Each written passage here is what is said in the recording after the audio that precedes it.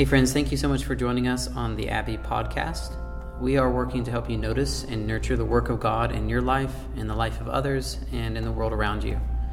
One small thought we'd ask you to keep in mind is that our teachings, our conversations, and the stories that we tell are primarily meant for our local faith community in Columbus, Ohio. We're happy to share this with you as a gift, and we hope that it could serve you in some way. Thank you so much for being here.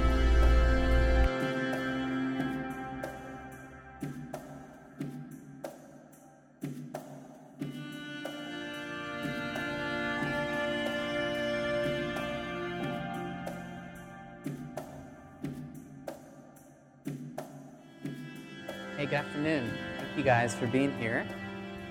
It's good to be together this afternoon. If you are new with us, I would love to say, please let us know that you're here. We have a way for you to do that on the website. You can just send us a note, and we would love to know that you're here, and we'd love to follow up with you if you'd like that. And my hope is over the next 6 to 12 months that we'll have a few groups for you to join and maybe kind of orient around some community in that way. And so we'd love to make you aware of things that are happening in the life of our church. So we just want to welcome you. About 4 years ago, my grandfather, my father's father, was in the hospital, and he had been in and out of the hospital for a number of occasions over the course of a month. And on this particular occasion, kind of a couple days turned into like 3 or 4 days, and the frequency with which my own father began to update me on my grandfather's health began to increase. And maybe you guys have had this experience where a loved one is in the hospital and the text messages kind of become more frequent. And the medical jargon becomes more obvious as well, right? And that is demonstrating concern. And on this occasion, that was happening where my grandfather was in the hospital and my father's frequency of updating me had increased. And so I was thinking that maybe he was in some pretty bad shape.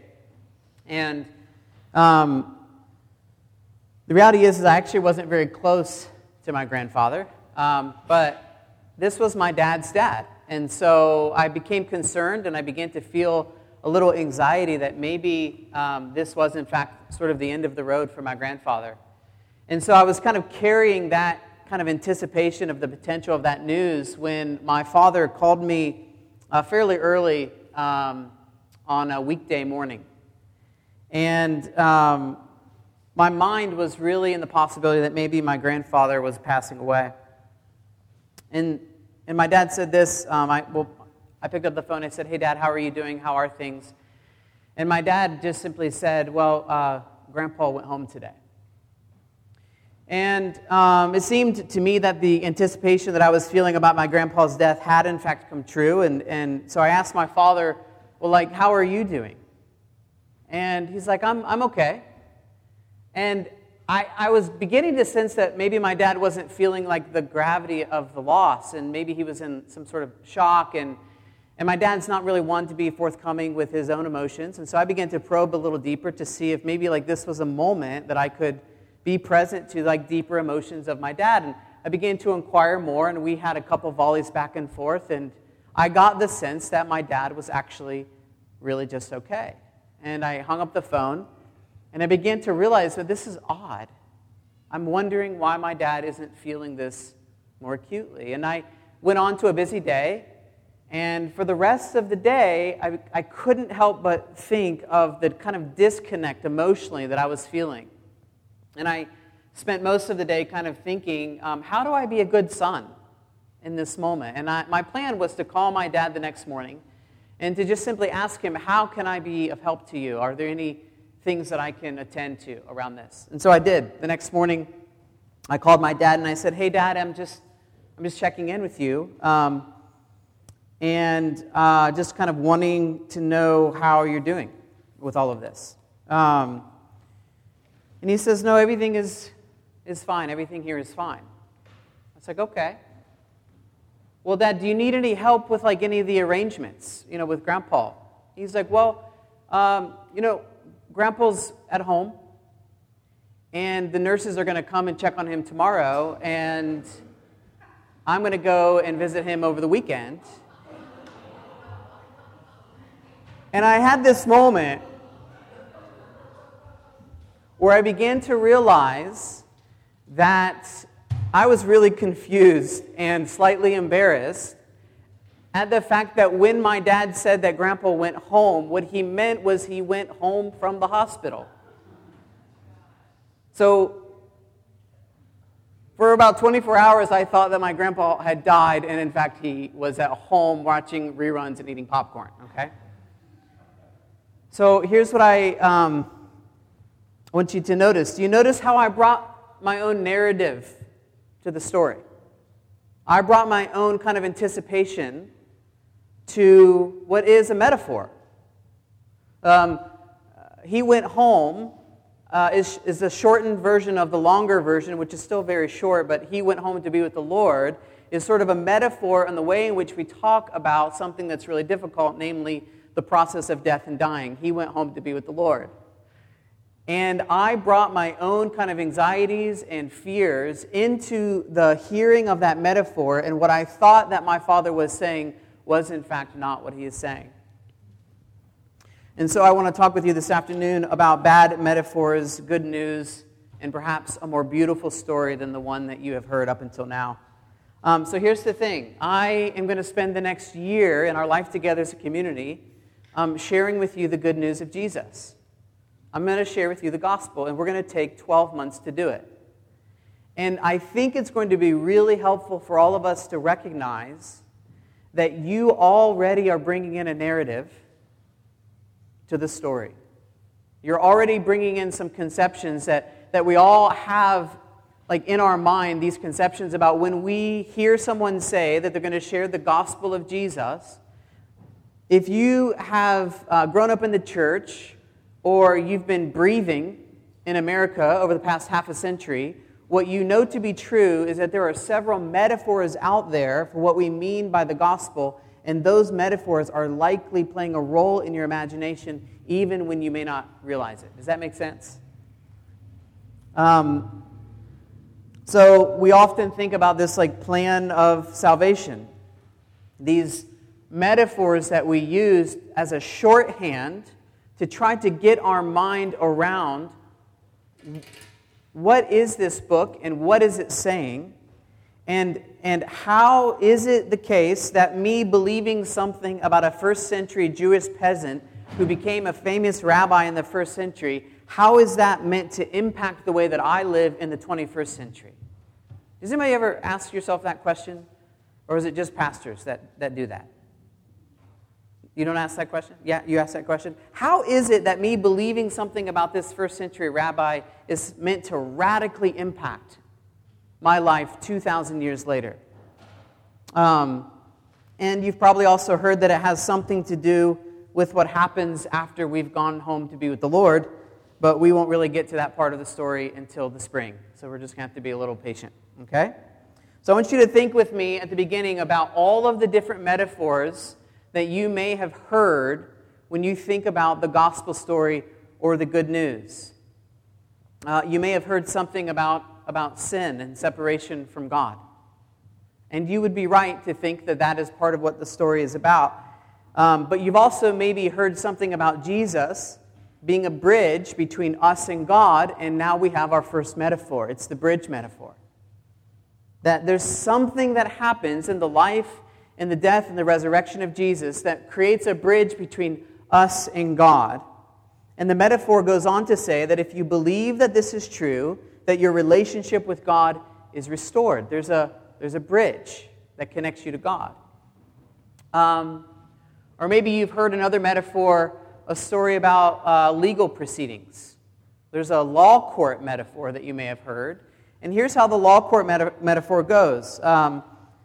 The law court metaphor is that you have committed a crime and that you're standing trial before a judge who is God, and that there is a right and just punishment that is due to you, and the punishment is quite severe, actually. That there's a punishment that's due to you because you have sinned and that you fall short of the glory of God. And in fact, the judge is so sort of disgusted by the sin that the judge can't even look upon you. Anybody ever heard this before? And part of the metaphor goes on to say that at the last moment, right before you are kind of sentenced, that Jesus steps in and says, I will take the punishment for you and for you and for you and for you and all of you. I will take the punishment upon myself. And somehow, the metaphor goes on to say, is that the sort of anger and the wrath of the judge goes on to Jesus, and it sort of skips us. And that we're allowed to go free because Jesus has paid the price. Anybody ever heard this more legal metaphor? Okay, this is one of the metaphors that is really in the air and in the atmosphere of North American Christianity. And the reason that this metaphor exists, and there's a particular version of this metaphor that was popularized by a preacher named Jonathan Edwards. How many of you have heard of Jonathan Edwards? Okay. Jonathan Edwards was quite a wonderful man who I know from just reading his writings that he had a deep love for Jesus and an experience of God. And he was part and parcel of the First Great Awakening, both in America and in England during the 18th century. So between 1730 and 1740, Jonathan Edwards and John Whitefield and Jonathan Wesley preached the good news in this kind of revival kind of way, and millions of people came into relationship with God. One of the sermons that did the heavy lifting is a famous sermon called Sinners in the Hand of an Angry God. How many of you have ever heard this sermon referenced before? And the depiction that Jonathan Edwards gives is that sinners are loathsome spiders dangling over a fiery pit, waiting to be released by God the judge into the fiery pit. And so the First Great Awakening is really the bedrock of North American evangelicalism. So in some ways we're the recipients of that First Great Awakening, and in some ways we're the recipients of that particular metaphor. And so when I say to you, hey, I'm going to share the gospel with you, for many of you, even when you don't even realize it, these are some of the metaphors that are stirring around in some of our minds. You may have heard of the metaphor that depicts Jesus as a sacrificial lamb. Behold, the Lamb of God that takes away the sin of the world. And it's in this metaphor where many of our songs and many of our hymns come written about the blood of Jesus sort of cleansing us from unrighteousness. And listen, you could go and you could do a wonderful Bible study, and you would find the blood of the Lamb all throughout Scripture. And you would find that Jesus actually himself sort of leans into this lamb metaphor on the eve before his crucifixion in the Feast of the Passover, which is celebrating the Exodus occasion. And the Exodus occasion is when God passes over the houses of the Israelites because lamb's blood has been smeared on the posts and over top of the doorway. And Jesus kind of leans into this metaphor when he says to his disciples, and he reconstitutes the meal of Passover around himself. He says, this bread is my body and this cup is my blood. And so you're going to find the metaphor of the sacrificial lamb going throughout Scripture. So here's the thing. The challenge with all of these metaphors is that at some point they begin to sort of crumble. They begin to sort of fall apart because it's actually not a simple story that we find in this book. It seems simple because we've tried to make it so with these sort of shorthand responses. But when you realize, for example, that the sacrificial lamb metaphor was really referring to kind of Old Testament kind of sacrificial system, and there was never a case where the sins of the people were placed on a lamb, and that lamb was sacrificed to God. In fact, the sacrificial system is really about the lamb being sacrificed as a gift to God. And you begin to read maybe deeper into the Old Testament, and you're like, wait a second, some of these metaphors they begin to not make quite so much sense. I know for me, one of the things that began to chip away at the reality of some of the metaphors of the gospel that we use is becoming a parent.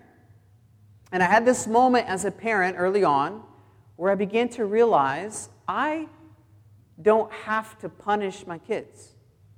Like, I don't have to punish them. Parents, you guys know that, right? Like, you don't have to punish your kids. They can do something wrong, as kids do, and you can just forgive them.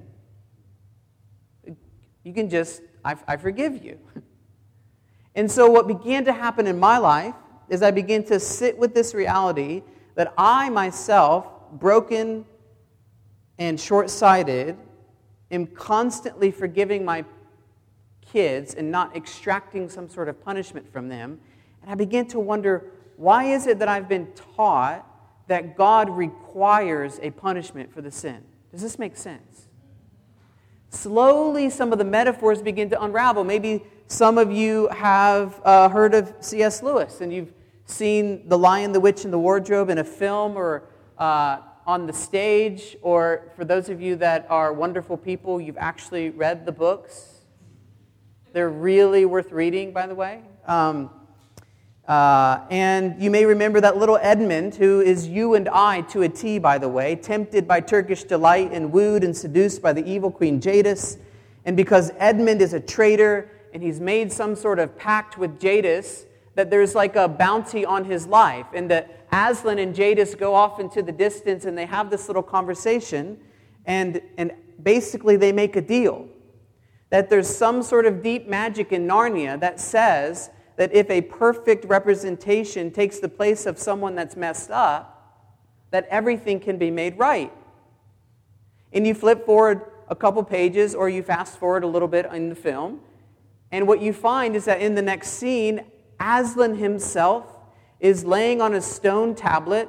His mane has been shaved off. He is tied to that tablet, and all of the little minions and monsters of the Queen Jadis murder Aslan instead of Edmund.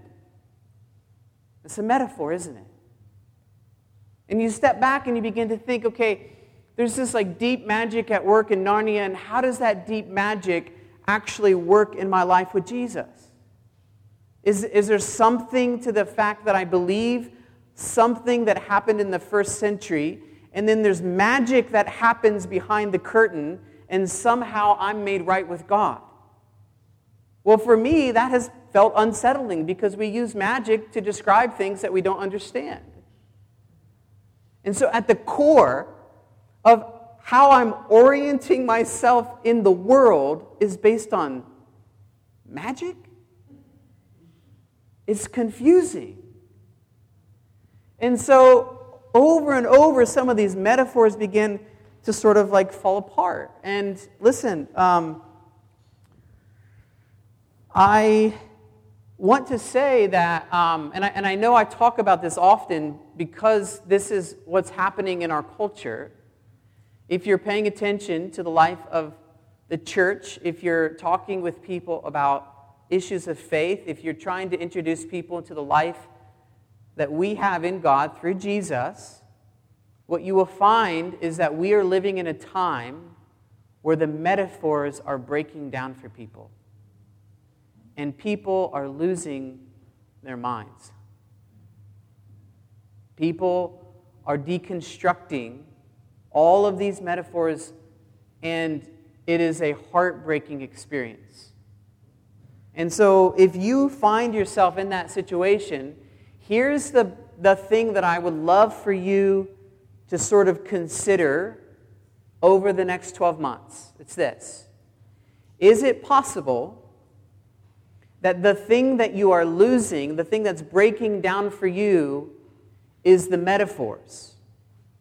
And might you consider what it could look like for you to re-entertain the person of Jesus and the story of Jesus that we find in Matthew, Mark, Luke, and John?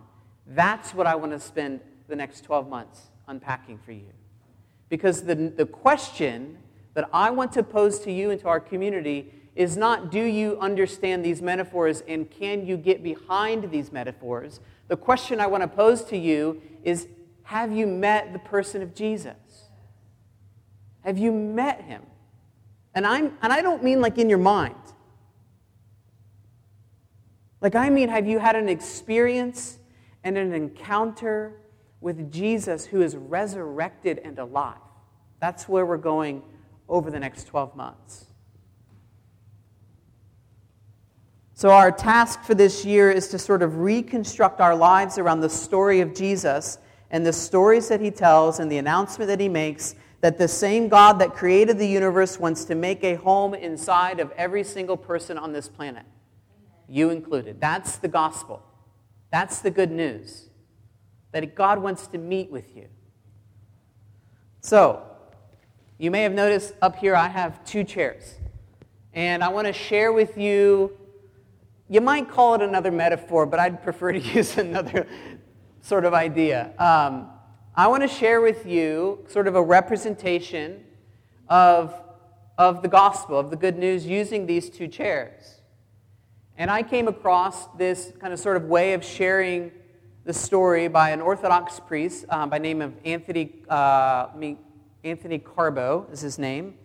And Anthony Carbo has used this metaphor to maybe more closely describe how some of the early church fathers and mothers would have described the good news in the gospel. And I learned it from a man named Brad Jersak.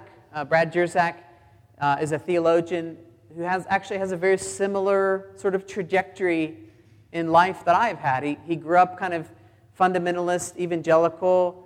He pastored for many years in a Mennonite church that had a kind of a collision in the 90s with the Vineyard folks up in Canada. And so Brad was loosely affiliated with the Canadian Vineyard churches, and for the past decade has been making his way towards the Eastern Orthodox tradition. And that's not to say that I'm making my way towards the Eastern Orthodox tradition, and I'm not bringing you into the Eastern Orthodox tradition, but what I would say to you is that as I've been reading more broadly, theologically, and as I've been dipping back into the early church fathers and mothers, there's something in me that's coming alive around the good news of Jesus. And so I'm just following my heart. And so I've been reading a little bit of Brad Jersak, and in fact I'm leaving in a couple weeks to go study in a master's program for a couple of weeks with Brad. And so the analogy that I'm going to share with you with the chairs, I learned from Brad, who learned from Anthony Carbo, an Orthodox priest in Colorado. Does that make sense? So I'm going to share the gospel with these chairs in 2 ways. The first way is going to be very quick, and it's going to be a representation of that more legal and judicious model that many of us have inherited. And the second version, so the legal model is really rooted in this idea that you and I deserve punishment, and that unless something or someone is punished on our behalf, we must face the punishment for our sin. That's the kind of legal model. There's also another model of understanding the good news, and it would be based more on a therapeutic model, or the analogy of a hospital. And on this model, sin is a disease that's infecting every person. And the way that Brad would put it is that you can't spank the flu out of a baby, and you can't imprison someone until their cancer goes away. That's not how it works. And so what we need is we need a healer. We need a great physician to come and heal our sin. And this is the model that I want to talk with you a little bit about. So here, the first model, I have this white sparkly chair with, spilt things from our dining experience here. But this is a white, clear chair. And here we have this darkened, rusty chair, and that represents humankind. Okay? So here's how it works on the legal model. On the legal model, God created Adam and Eve, and he placed them into this the garden, and you notice how the chairs are facing one another, and there's harmony, and there's relationship as it was meant to be, but then something happened. God placed a tree in the garden, the tree of the knowledge of good and evil, which was always meant to be a gift to his people. It's just that his people decided to snag the fruit of that tree a little too soon. And they went after their own way, and so they sinned. And not only did they sin, but they became sinners. And in this legal model, the story would go on to say is that God then sent them out of Eden, and he put a gate in front of Eden so that they could not come back, and that there was this separation between people and God. And one of the things about this legal model that's really important to recognize, and we're not going to spend a tremendous amount of time doing it, is that as you go on, over and over and over again, God tries to make a covenant with his people, and his people are constantly doing this. We don't want that kind of covenant. And you would kind of get the sense is that God sort of turns his back on his people and then eventually changes his mind and says, okay, let me try with Abraham. And Abraham has a sex slave, Hagar. He's got a promise in front of him to be fruitful and multiply. And instead of waiting on the promise of God, Abraham tries to have a baby in a way in which God did not really intend. Right? And God's like, okay, well, I guess that's not going to work. And we come to Moses.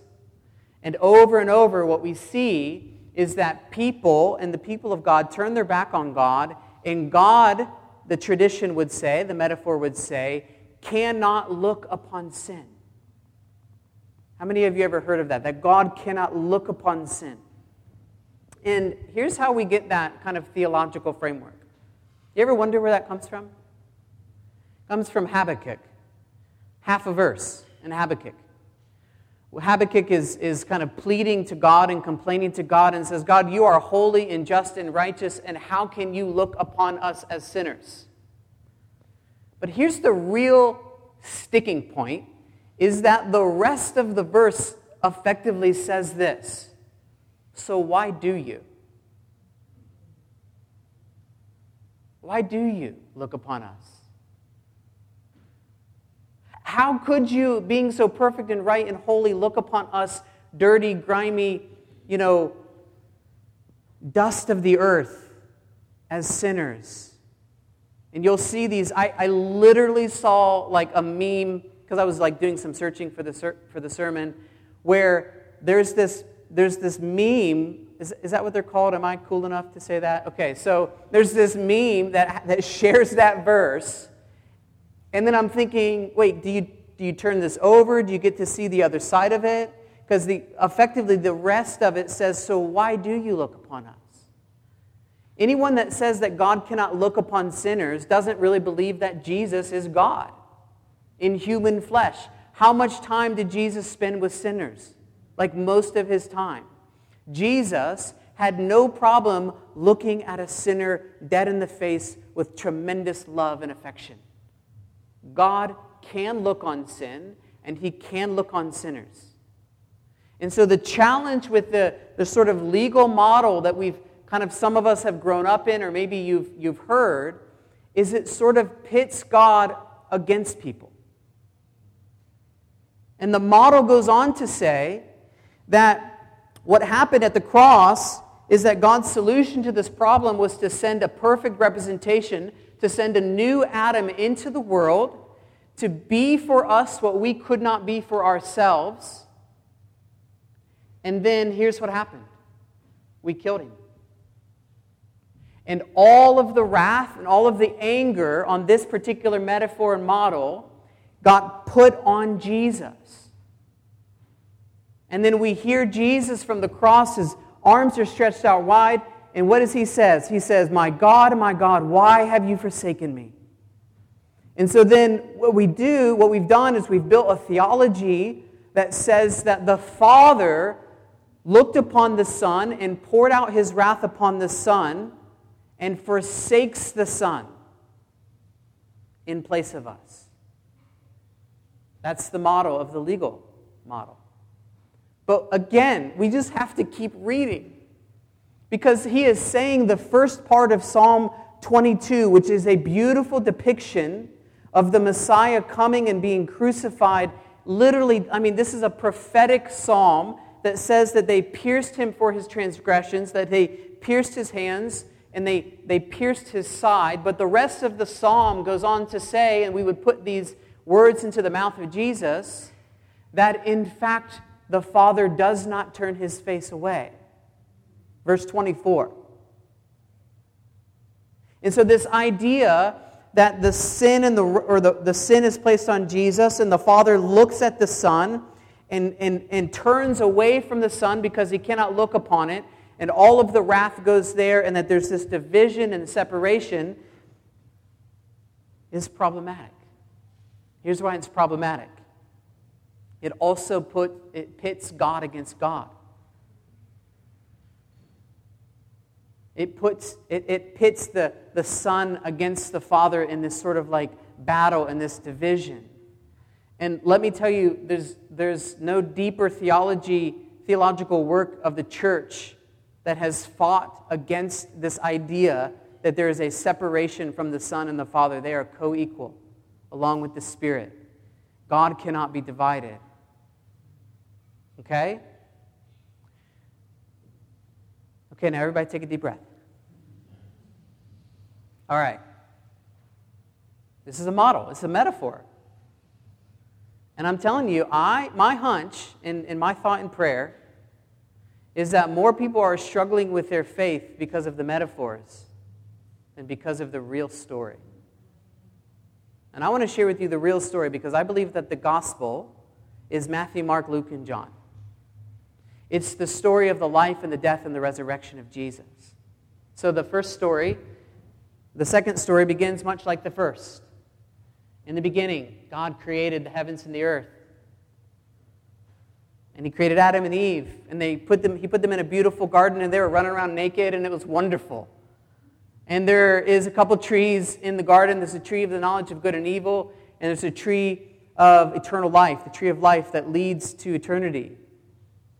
And something bad happens, and there's temptation. And by the way, the reason that there's a tree is because you cannot have love without choice. You guys know that, right? It's like, oh man, God, if you just wouldn't have put that tree in the garden, everything would have been fine. Well, no, you have to have choice in order to have love. And so there was a choice that Adam and Eve had. Will you follow the way that God has put in front of us, or will you turn and do it yourself? And so Adam and Eve turned away from God. They took the tree, and what does God do? He comes looking for them. Hey, what you doing? What is the stuff over your genitals? It looks like a fiddle leaf fig. What's going on? Well, we're naked. Well, who told you that you were naked? Well, she did it, and he did it, and now there's this whole blame and shame kind of thing. So what happens is that God went to come looking for them, and then he did something else. He sends them out of the Garden of Eden so that they don't eat from the knowledge of eternity, from the knowledge of life. They don't eat from the tree of life. If they eat from the tree of life, their condition is kind of solidified. He actually sends them out from Eden as an act of generosity, and then what does he do? He goes with them. How does he go with them? He clothes them. He covers up their shame from one another. Some of you are already smiling. I'm just getting started. This is a much more beautiful story. He goes with them. Adam and Eve, they have a son, Cain and Abel, 2 sons. And Cain is in the business right now. At this very moment, he's plotting to kill his brother Abel. What does God do? He comes looking for Cain. Cain, what are you up to? Nothing. Are you sure? Cain, sin is crouching at your door. You better be careful. Please don't do it. Cain does it anyway. He kills Abel. What does God do? God comes looking for Cain. Cain, where's your brother Abel? Oh, I don't know. It's not really any of my business. Actually, it is your business. You did the thing, didn't you? So God sends Cain away and he sends Cain away east of Eden. But what he does is he gives Cain a mark on his forehead, a patriotic mark, not a patriotic mark, a patriarchal mark, God forbid. A patriarchal mark across his forehead so that no one can touch him, so that Cain is protected. Now, Cain goes on to found a complete generation and society that's based on this murder, but God goes with Cain. And so next we have Abraham. God promises Abraham, I'm going to create you a vast nation. I'm going to multiply your generations. And Abraham and Sarah are getting a little impatient. So what does Abraham do?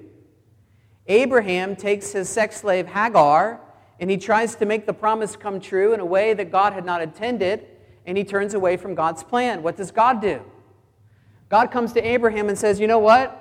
I'm going to bless that slave woman, and I'm going to bless her descendants as well. And by the way, I'm going to give you your baby of promise anyway. Sarah's pregnant. Next, we have Moses. Hey, buddy.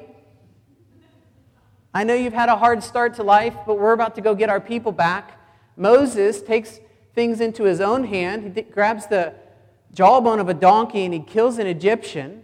And God's like, come on, we're not doing this yet. What does God do? He goes looking for Moses in the wilderness, and he shows up in the burning bush.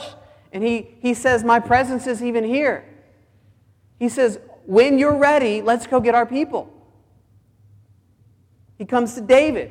And David, it said that David was a man after God's own heart, that there was, David wrote all of these psalms as a shepherd. He's playing his harp. We meet David as a young boy, and he's anointed. He's a man after God's own heart, and they're in fellowship together.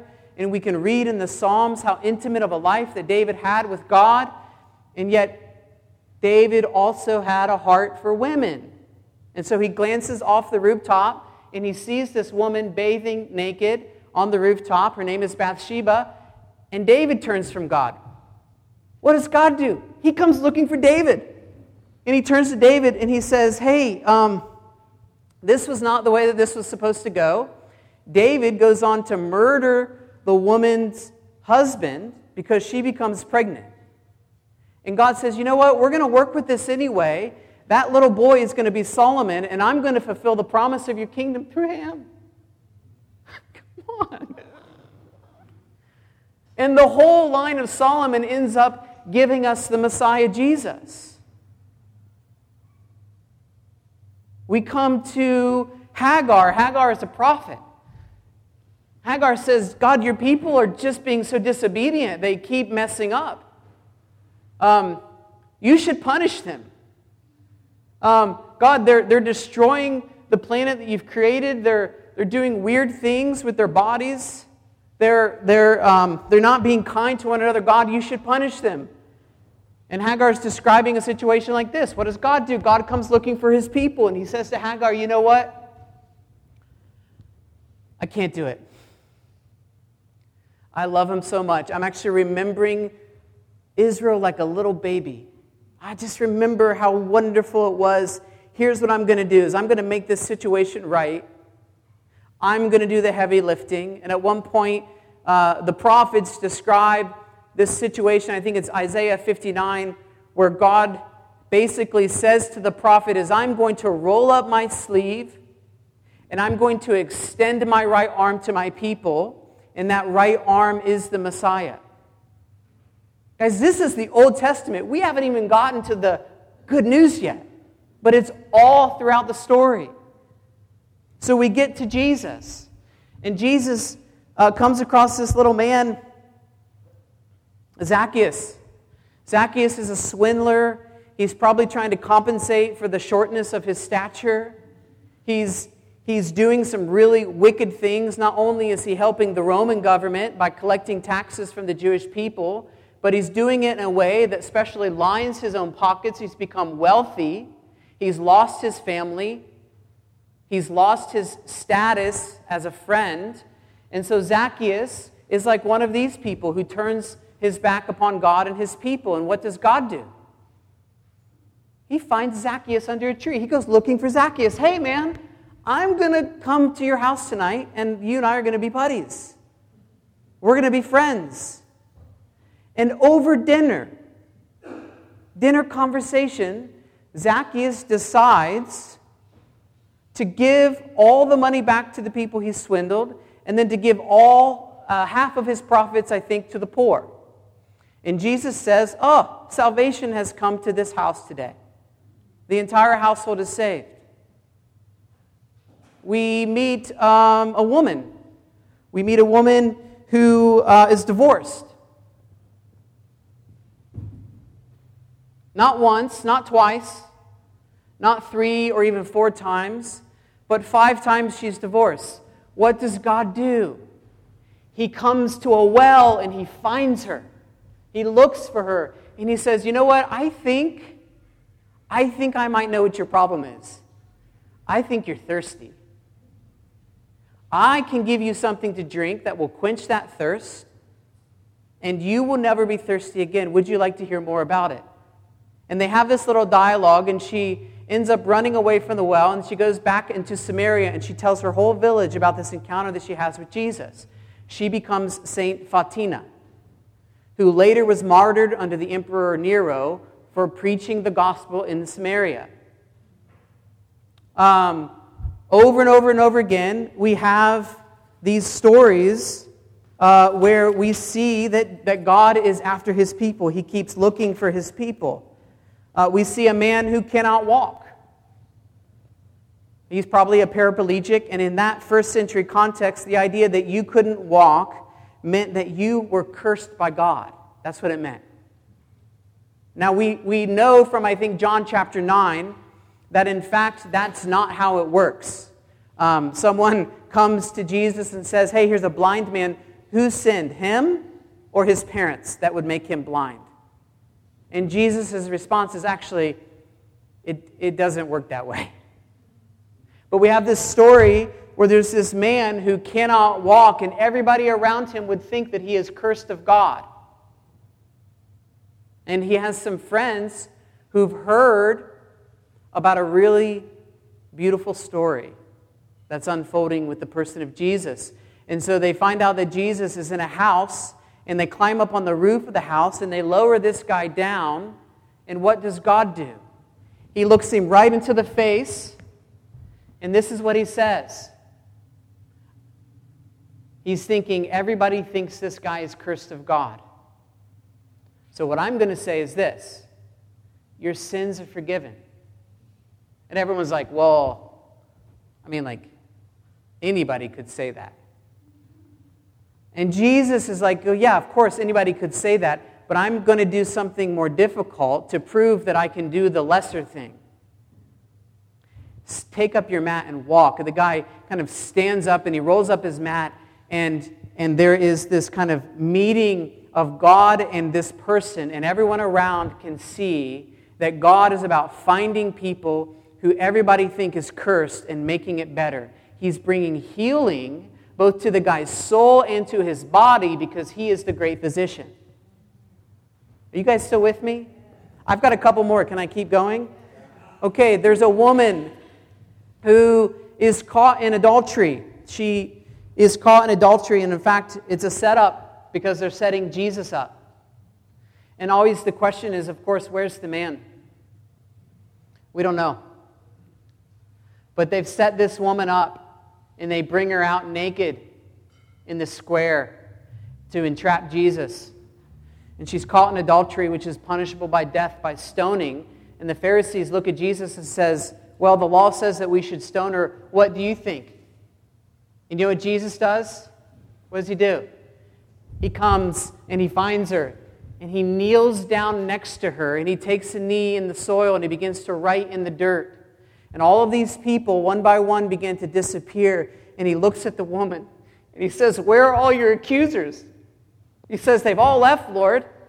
And he says, no one is left to condemn you, neither do I condemn you. Go and sin no more. And I always hear that as, I'm giving you new life. You don't have to go back to that dude who is nowhere to be seen anyway.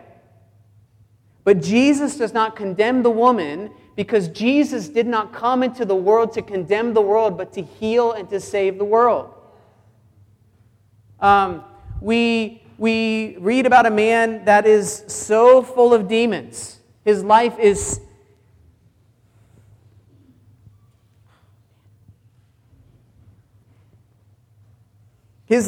so broken that they've put him out in like the wilderness and they've chained him up to a cave so that he would have a little shelter, and he's literally chained up naked outside, and he's like got a tremendous amount of demonic activity happening in his life, and he is separated from God and from his people. And what does God say in the form of Jesus to his disciples? Let's go look for him. Let's go get him. And so they get into a boat and they cross the Sea of Galilee, and they find the guy, and the scripture says that the moment that Jesus' foot hits the soil, the demons begin to shudder. And they come and they touch this man and they cast out all the demons. He's able to speak again, and they release him from his chains, and they put some clothes on him. And the guy looks at Jesus and he says, hey, I want to follow you now. And Jesus is like, no. Why don't you just stay here and tell everybody about what you've just seen and what's just happened to you? Here's a story about a father that has two sons. The younger son says to the father, I kind of wish you were dead. I'd really like my inheritance. I'd like to go make a life for myself. I'm tired of living on your land, in your house, on your estate. Would you please give me my money now? Which is like saying, I wish you were dead. So he goes, and he spends all the money, and he gambles, and he finds himself in a really hard spot where he can barely eat, he has no work, he's out of money. And you would think that the story is that God would turn away from such a person. But in fact, the way that the story reads is that the father is scanning the horizon of the land, waiting to the son to return. And one day, the father hears rumor that someone has spotted the son on the outskirts of town, and it says that the father kind of girded up his robe, and he began to run to the edge of the town. Now listen, Middle Eastern men did not run. This is a big deal. This is an honor culture. Little boys ran, men did not run. Why is he running? Because in the tradition, in the Jewish tradition, if you dishonor your father and you try to come back, the entire town will meet you at the town gate, and they will let you know that you are forever cut off. The reason he's running is he's trying to get there first. And so the guy turns, and the father runs to the son, and he embraces him into his arms, and he hugs him, and he kisses. He says, I am so glad that you've come back. Welcome back into my household. Here is a ring for your finger. Here is a coat for your back, and we have a feast planned for you. God is always looking for his people. That's the gospel. He's always looking. 100% of the time, he's looking.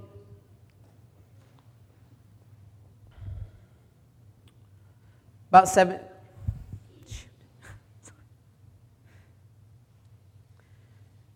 17 years ago, I was 24 years old, and I had sort of had it up to my eyes with God.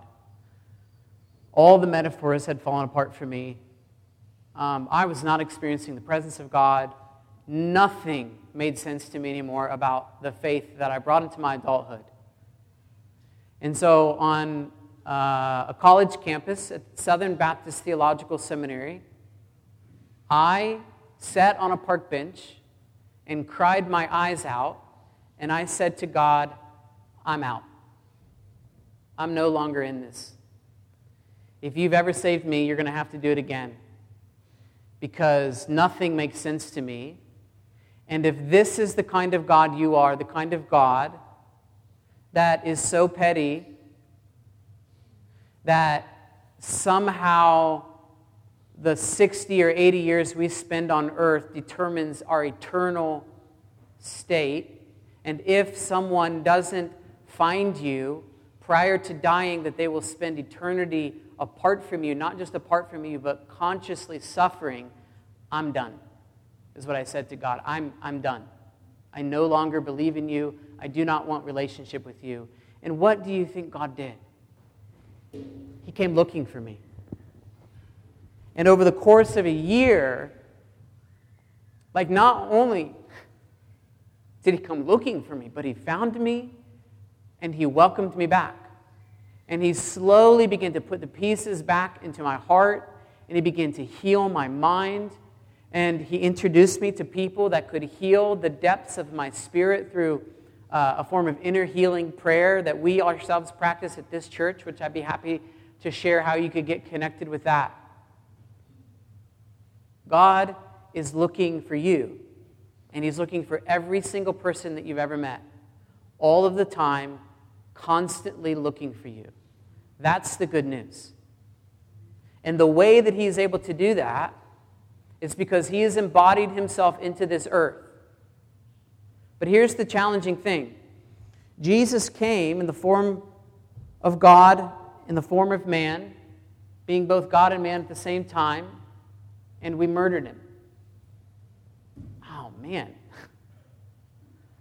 We didn't catch it. We couldn't catch the storyline. We murdered God. What did God do? From the cross, he opens up his arms and he says, Father, forgive them, for they do not know what they're doing. Over and over and over and over again, God is a God who says, I forgive you. So here's what makes this really, really good news. I mean, if you think this is good so far, here's the best part. Is that when we get restored, when God finds us, and we get restored, the Apostle Paul says that when we are in Christ, which means we orient our life around this activity of God as a reconciler, he breathes his breath in us, and he puts his Spirit in us, and he comes and he makes a home inside of us. And you know what he asks us to do? Join me in the project. Let's go looking for people.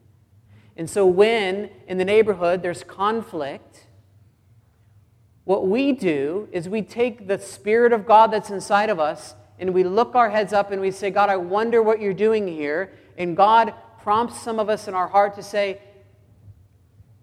let's go get involved. When there's systemic injustice at work in the world, when the world is turning its way from the way of Jesus, when people are caught in addiction and poverty, God is going to be looking for those situations. You guys know that. But the better news is that he's inviting you and I to join him. We are now joined with the project of God. God is a reconciler. And so God says, hey, let's go do some work. Let's go get them. Let's go help. Let's go share good news in that situation. Over and over and over again, the good news is that God is looking for people. And he's always has it in his mind to reconcile the world to himself. This is a much more beautiful story, isn't it? So I want you to open up your hands. I know that was a lot to take in, but I felt like it had to go in one chunk. Come, Holy Spirit.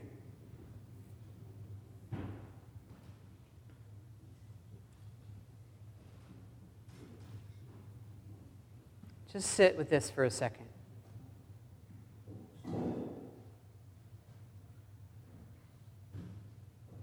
Just want to take a few minutes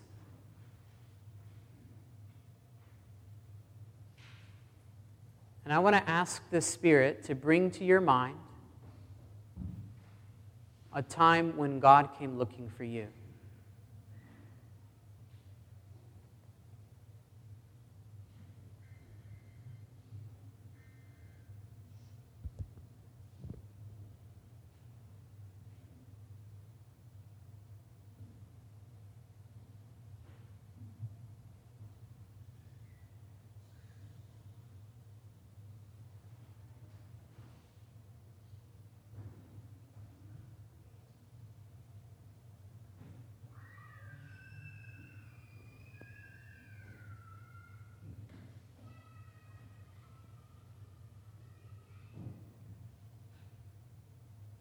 When has God come looking for you?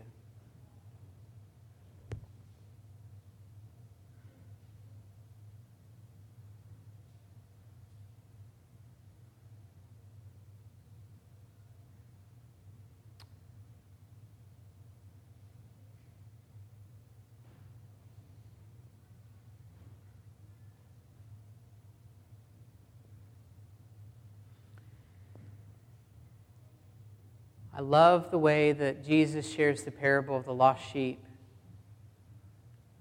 He says that the shepherd looks for the sheep until he finds it.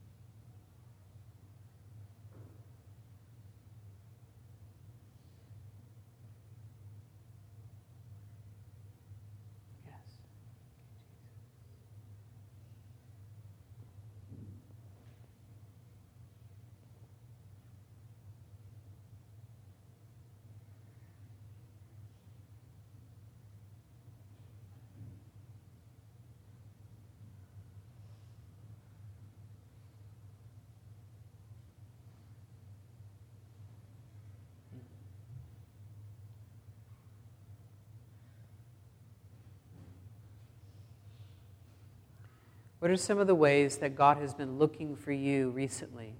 Just in the small ways that we turn. How's God in pursuit of you?